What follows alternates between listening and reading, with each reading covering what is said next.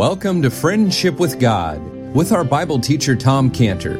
Today's message and previous messages can be listened to or downloaded for free at friendshipwithgod.org, friendshipwithgod.org. You can also obtain free resources from Tom Cantor and view our online bookstore at friendshipwithgod.org or call us at 800-247-3051, 800-247-3051. Tom Cantor also has a daily devotional verse that comes out each day by email and on Facebook. To receive this small daily devotional verse that Tom Cantor puts out, you can sign up at friendshipwithgod.org, friendshipwithgod.org, or find Tom Cantor on Facebook by searching for Tom Cantor and Friendship with God. Now here is our Bible teacher, Tom Cantor. And all our righteousnesses are as filthy rags, and we all do fade as a leaf, and our iniquities, like the wind, have taken us away. And there is none that calleth upon thy name, that stirreth up himself to take hold. The very graphic word, chazak, to take hold, to seize, to be strong, to conquer. There's none that stirreth up himself to take hold of thee, for thou hast hid thy face from us and consumed us because of our iniquities.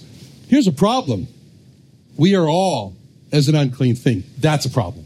When it says we are all, that means we are all. That means there's not one person who's not dirty and defiled inside. That's a real problem. And what should be done there is the description of verse 18, not be at rest today, to settle that score.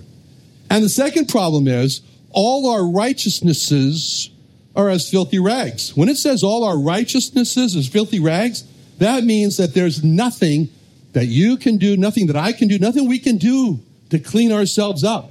When we try to do good works, we only make it worse. And the problem is our uncleanness gets worse. We just make it worse when we consider that our good works and our righteousnesses can overcome the filth within, because they're dirty rags as well.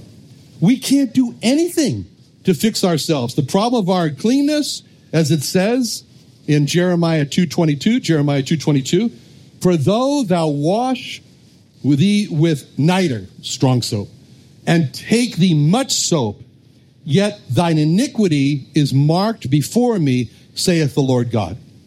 And the third problem is from Isaiah 64, we all do fade as a leaf, and our iniquities like the wind have taken us away. That means that our sins are the cause of being blown away from God into hell, into judgment, as it says in the very first Psalm, Psalm 1:4. The ungodly are not so, but are like the chaff which the wind driveth away. Therefore, the ungodly shall not stand in judgment, nor sinners in the congregation of the righteous.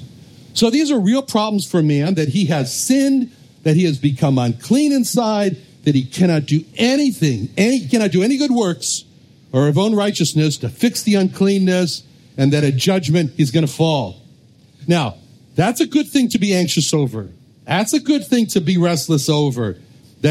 Because whereas to do nothing about that is the ultimate problem, and God describes that problem of being passive and doing nothing as, in verse 7 of Isaiah 64:7, there is none that calleth upon me, that stirreth up himself to take hold of thee.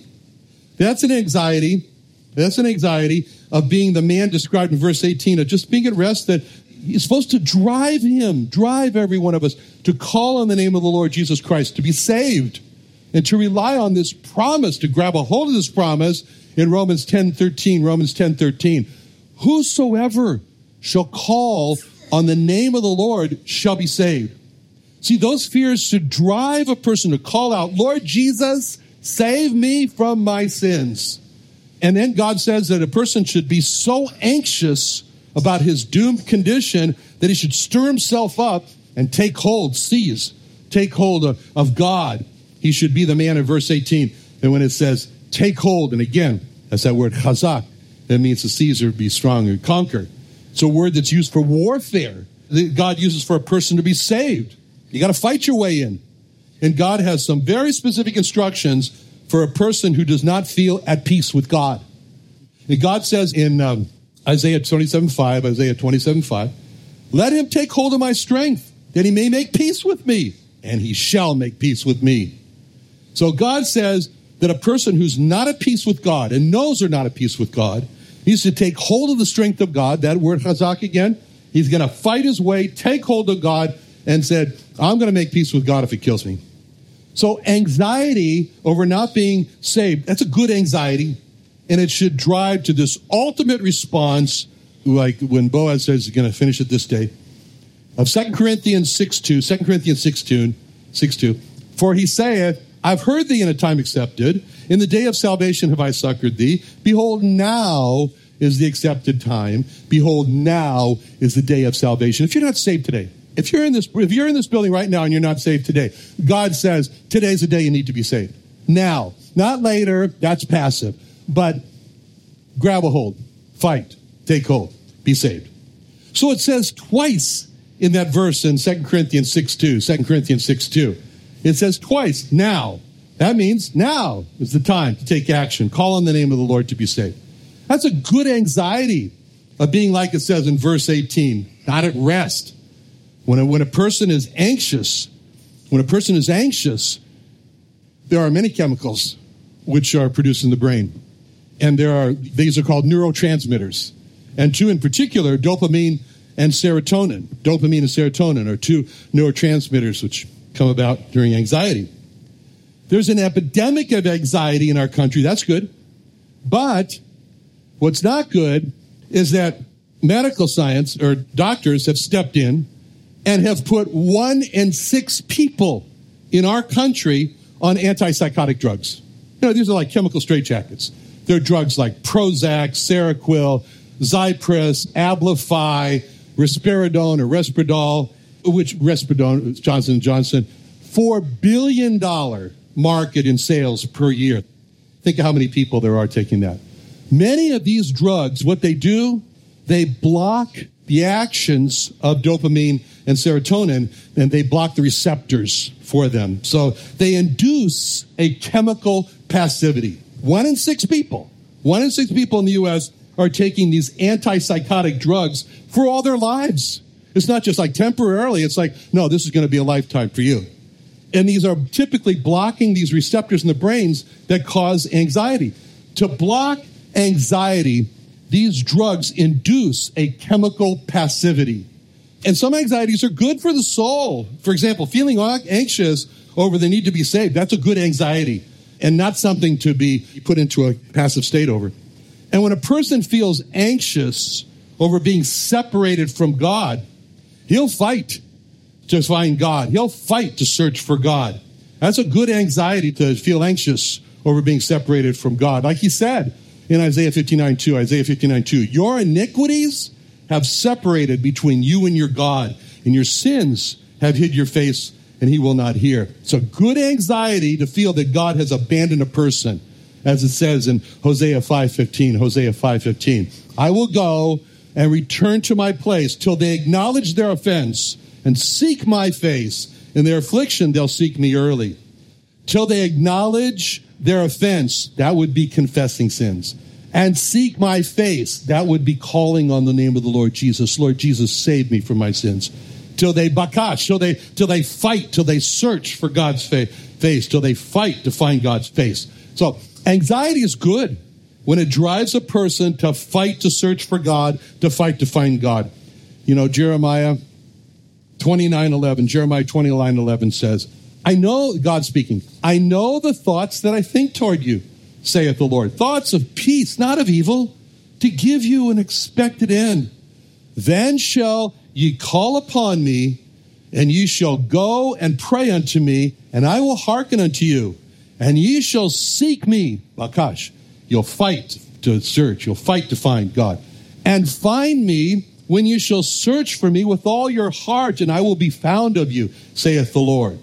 All right, so that's the first anxiety, which is good. Anxiety about feeling like I'm separated from God, I'm lost, I'm not safe from my sins, I'm going to be judged for my sins, I'm going to be going to hell. That's a good anxiety. There's another anxiety. That's good, And it's designed by God to put us into action. And that can be seen in Ezekiel 22:30. Ezekiel 22:30, where God said, I sought for a man among them that should make up a hedge, stand in the gap before me for the land, that I should not destroy it, but I found none. Tragedy. Isaiah 59:16. Isaiah 59:16 says, and he saw that there was no man. God said, it says, God saw there was no man, and wondered that there was no intercessor. Therefore his arm brought salvation unto him. God is very concerned over the sinful state of our world and over the fact that sinners are going to the destruction of hell.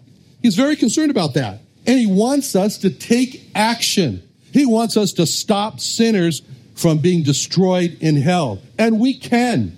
And it hasn't all been predetermined, foreordained in a fatalistic manner. No, he's calling to us to become a hedge, to stand in the gap between an angry God and a sinful man. That's the work of intercession. That's the work of intercession. And God is looking for people who will take him seriously in this matter of intercession. What does it mean to be an intercessor? What is that? What does that mean? When it says to stand in the gap, it means to stand in between. It means to stand in between God and a particular sinner, to plead for that sinner. It means for us to really get involved to the point of confessing the sins of that sinner to God, and to say that if it was not for the grace of God, I'd be in the same boat as that sinner.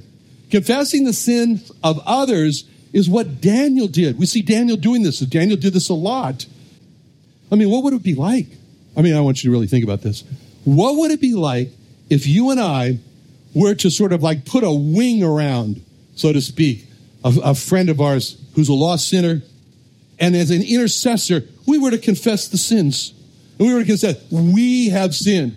And let me tell you what an intercessor does not do. An intercession does not say, I thank thee, O God, that I am not like him. He's really made a mess of his life. Not me. Not me. See, the opposite is the one of the intercessor from Luke 18:11. Luke 18:11. The Pharisee, this is the Pharisee. I was talking about the Pharisee. The Pharisee stood and prayed thus with himself, O God, I thank thee that I'm not as that other men are, extortioners, unjust, adulterers, or even as this publican. See, I am not. He had no compassion on him. This publican, he distanced himself from him. Extortioners, unjust, adulterers, he left him hurt. This publican, he didn't bring him into his heart. With him, he prayed with himself. He didn't take care of him. He was self-centered. The heart of a true intercessor, it's seen in that parable of the Good Samaritan in Luke 10:33. But a certain Samaritan, as he journeyed, came where he was, and when he saw him, he had compassion on him, and went to him, and bound up his wounds, pouring in oil and wine, and set him on his own beast, and brought him to an inn, and took care of him. See, he had compassion on him. He went to him. He bound up his wounds. He sought his healing. He set him on his own beast. He identified with him in his sin. He brought him to an inn. He took him to someone who could take care of him. Now, we can take care of people same way, by intercession and by witnessing. That's taking care of an intercessor. First of all, the intercessor sees in his own heart the kernel of every sin that he sees in other sinners, homosexuality and all.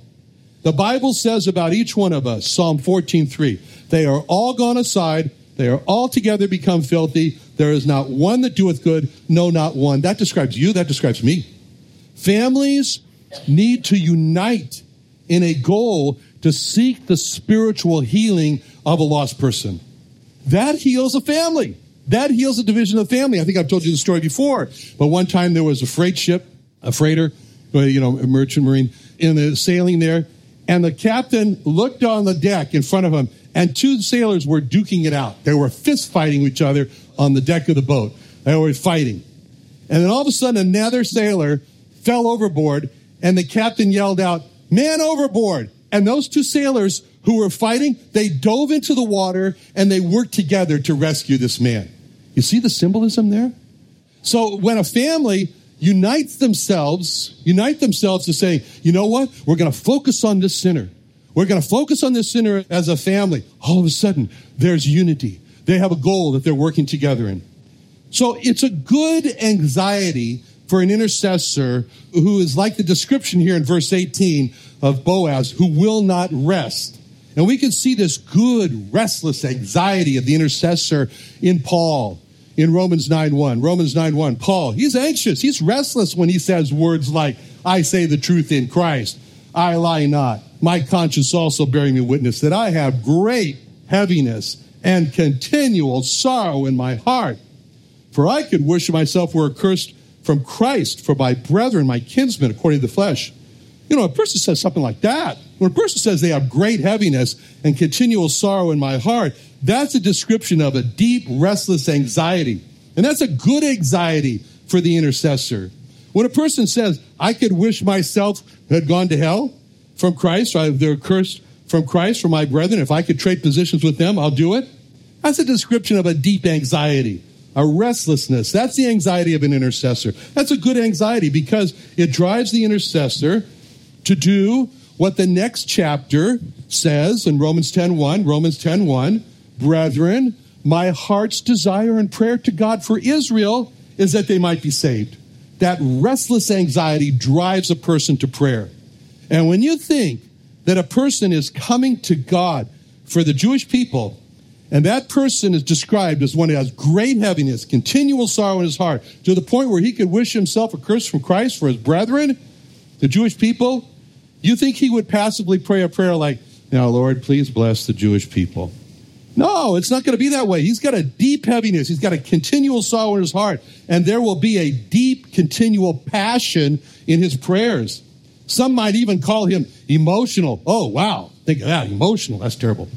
But that's a Holy Spirit-driven, deep and continual restless passion that's described by Romans 9, 1 and 2 there. He said, I have a deep heaviness, great heaviness and continual sorrow in my heart.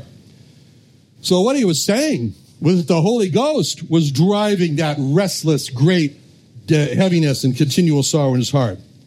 You know, we are not living in a world of intercession. We're not living in a world of intercession that's being driven from a great restless, great heaviness and continual sorrow in the heart. We're living in a world of chemically induced passivity. We're living in a world of chemically induced great and continual passivity. And God is looking for intercessors who will groan from deep heaviness and continual sorrow in the heart. You want to sign up for being an intercessor? God says, sign up right here. I'm looking for groaners and people who sigh. Okay? And that was God's calling to Ezekiel. God says, Ezekiel, I want you to groan. I want you to sigh. He told Ezekiel, that's your job. In Ezekiel 21:6, sigh therefore, thou son of man, with the breaking of thy loins and with the bitterness sigh before their eyes. God told Ezekiel, go find others who will groan and sigh, who will sigh and cry. In Ezekiel 9:4, the Lord said unto him, go through the midst of thy city, through the midst of Jerusalem, set a mark upon the foreheads of the men that sigh and that cry for all the abominations that be done in the midst thereof. See, this groaning, this sighing, this crying is what we see in the Lord Jesus, as we see in him. In John 11:33, when Jesus therefore saw her weeping, and the Jews also weeping, which came with her, he groaned in his spirit and was troubled. And a couple of verses down, John 11:38, Jesus therefore, again, groaning in himself, cometh to the grave. It was a cave, stone was on it. A true intercessor feels for the lost their deep need for God. The world needs God. And a true intercessor feels how the world needs God. And this world is hostile toward God. This world is hostile toward Christmas. This world is hostile toward nativity scenes. I remember, Gene, you must remember too, going down to Balboa Park at the Oregon Pavilion this time of the year, and there were set up stalls that demonstrated the whole Christmas account, and the last stall was a nativity scene? How many remember those? Good. Okay. But you know what happened? They're not there anymore. You know why? Because it was banned by our city. Our city banned Christmas displays. They banned nativity scenes on public property. Can you believe that? Our city said no to Christmas and nativity scenes on city property. A true intercessor groans and sighs and has a deep heaviness and a continual sorrow for the city of San Diego that bans the account of God's gift to the world. You know, it's so common in churches, you know, to have these classes on evangelism and how to witness, you know, but God's order doesn't start there. God's order does not start with how to witness. God's order does not start with how to be a good witness. To be a good witness, a person must be an intercessor. To be a good witness, a person must first be a good groaner, you know, a good sire, a good crier, and have a deep heaviness and continual sorrow in his heart. Then he's going to be a good witness. A good witness is a person who speaks because his heart is arrested, because it's pressed, because there's this Greek word, suneko. Suneko means arrested. You know, it's used in Luke 22:63, where it says about the Lord's trial. The men held suneko. They arrested Jesus, mocked him and smote him. And then another one talks about that same use of that word, another use of the word, Luke 4:38. He arose out of the synagogue, entered into Simon's house, and Simon's wife's mother was taken, suneko, with a great fever, and they besought her. Anyone here had the flu recently? Okay. That's called suneko. That's to be held, arrested. You know, and you want to get out of the flu, and you can't. And you take all these drugs and do everything else, and it's just, the flu has you in its grip. It has you in its grip. As a matter of fact, in French, that's the word for flu, la grippe. And it means the grip. You know? And in Spanish, it's la grippe. Right, Sam? Yeah, okay. Betsy says yes. All right, so it's the flu. It's got you held in the flu. Okay? That's like being arrested and not being able to get out. Whether you're arrested by force or whether you're arrested in the flu, it's suneko. It's the grip. Now, Acts 18:4, speaking of Paul. He reasoned in the synagogues every Sabbath and persuaded the Jews and the Greeks. And when Silas and Timotheus were come from Macedonia, Paul was pressed, suneko. He was arrested. He was in the grip. Paul was pressed in the spirit and testified to the Jews that Jesus was Christ. Acts 4:20. We cannot but speak the things which we have seen and heard. All right, so let's bring this all together. So, Christmas season, let's be like Boaz. As the man who will not rest by asking God for the gift of a holy anxiety for the lost around us. Let's ask God for that gift.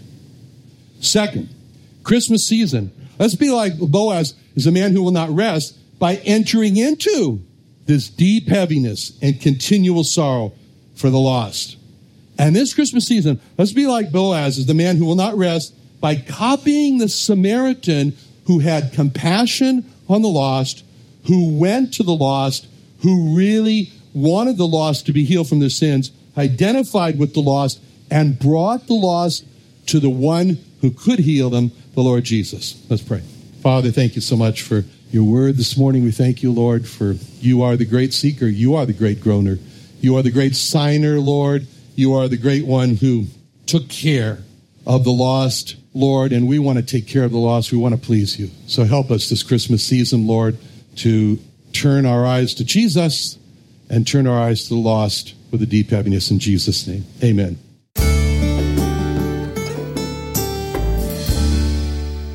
Another wonderful day studying the Bible with our Bible teacher, Tom Cantor, here on Friendship with God.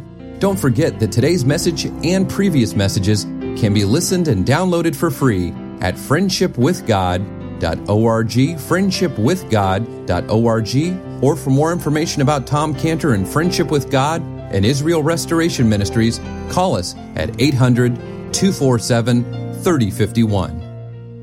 Christmas Under the Stars is back at the Creation and Earth History Museum in Santee, California. Christmas Under the Stars is a free family Christmas program on Saturday, December 9th from 3 p.m. to 8 p.m. Enjoy a live nativity, Christmas carolers, cookie decorating, ornament design, games, rides, petting zoos, and a dinosaur garden of lights. Family Christmas photos, holiday fair food, and astronomer star viewing and presentation by astronomer Spike Saris. And a Christmas message by Friendship with God Bible teacher Tom Cantor and free Creation Museum admission on Saturday, December 9th from 3 p.m. to 9 p.m. For more information about Christmas Under the Stars and dinosaurs at the Creation and Earth History Museum in Santee, California on Saturday, December 9th from 3 p.m. to 9 p.m., call us at 619-599-1104, 619-599-1104, or visit the Creation Museum online at creationsd.org. That's creationsd.org.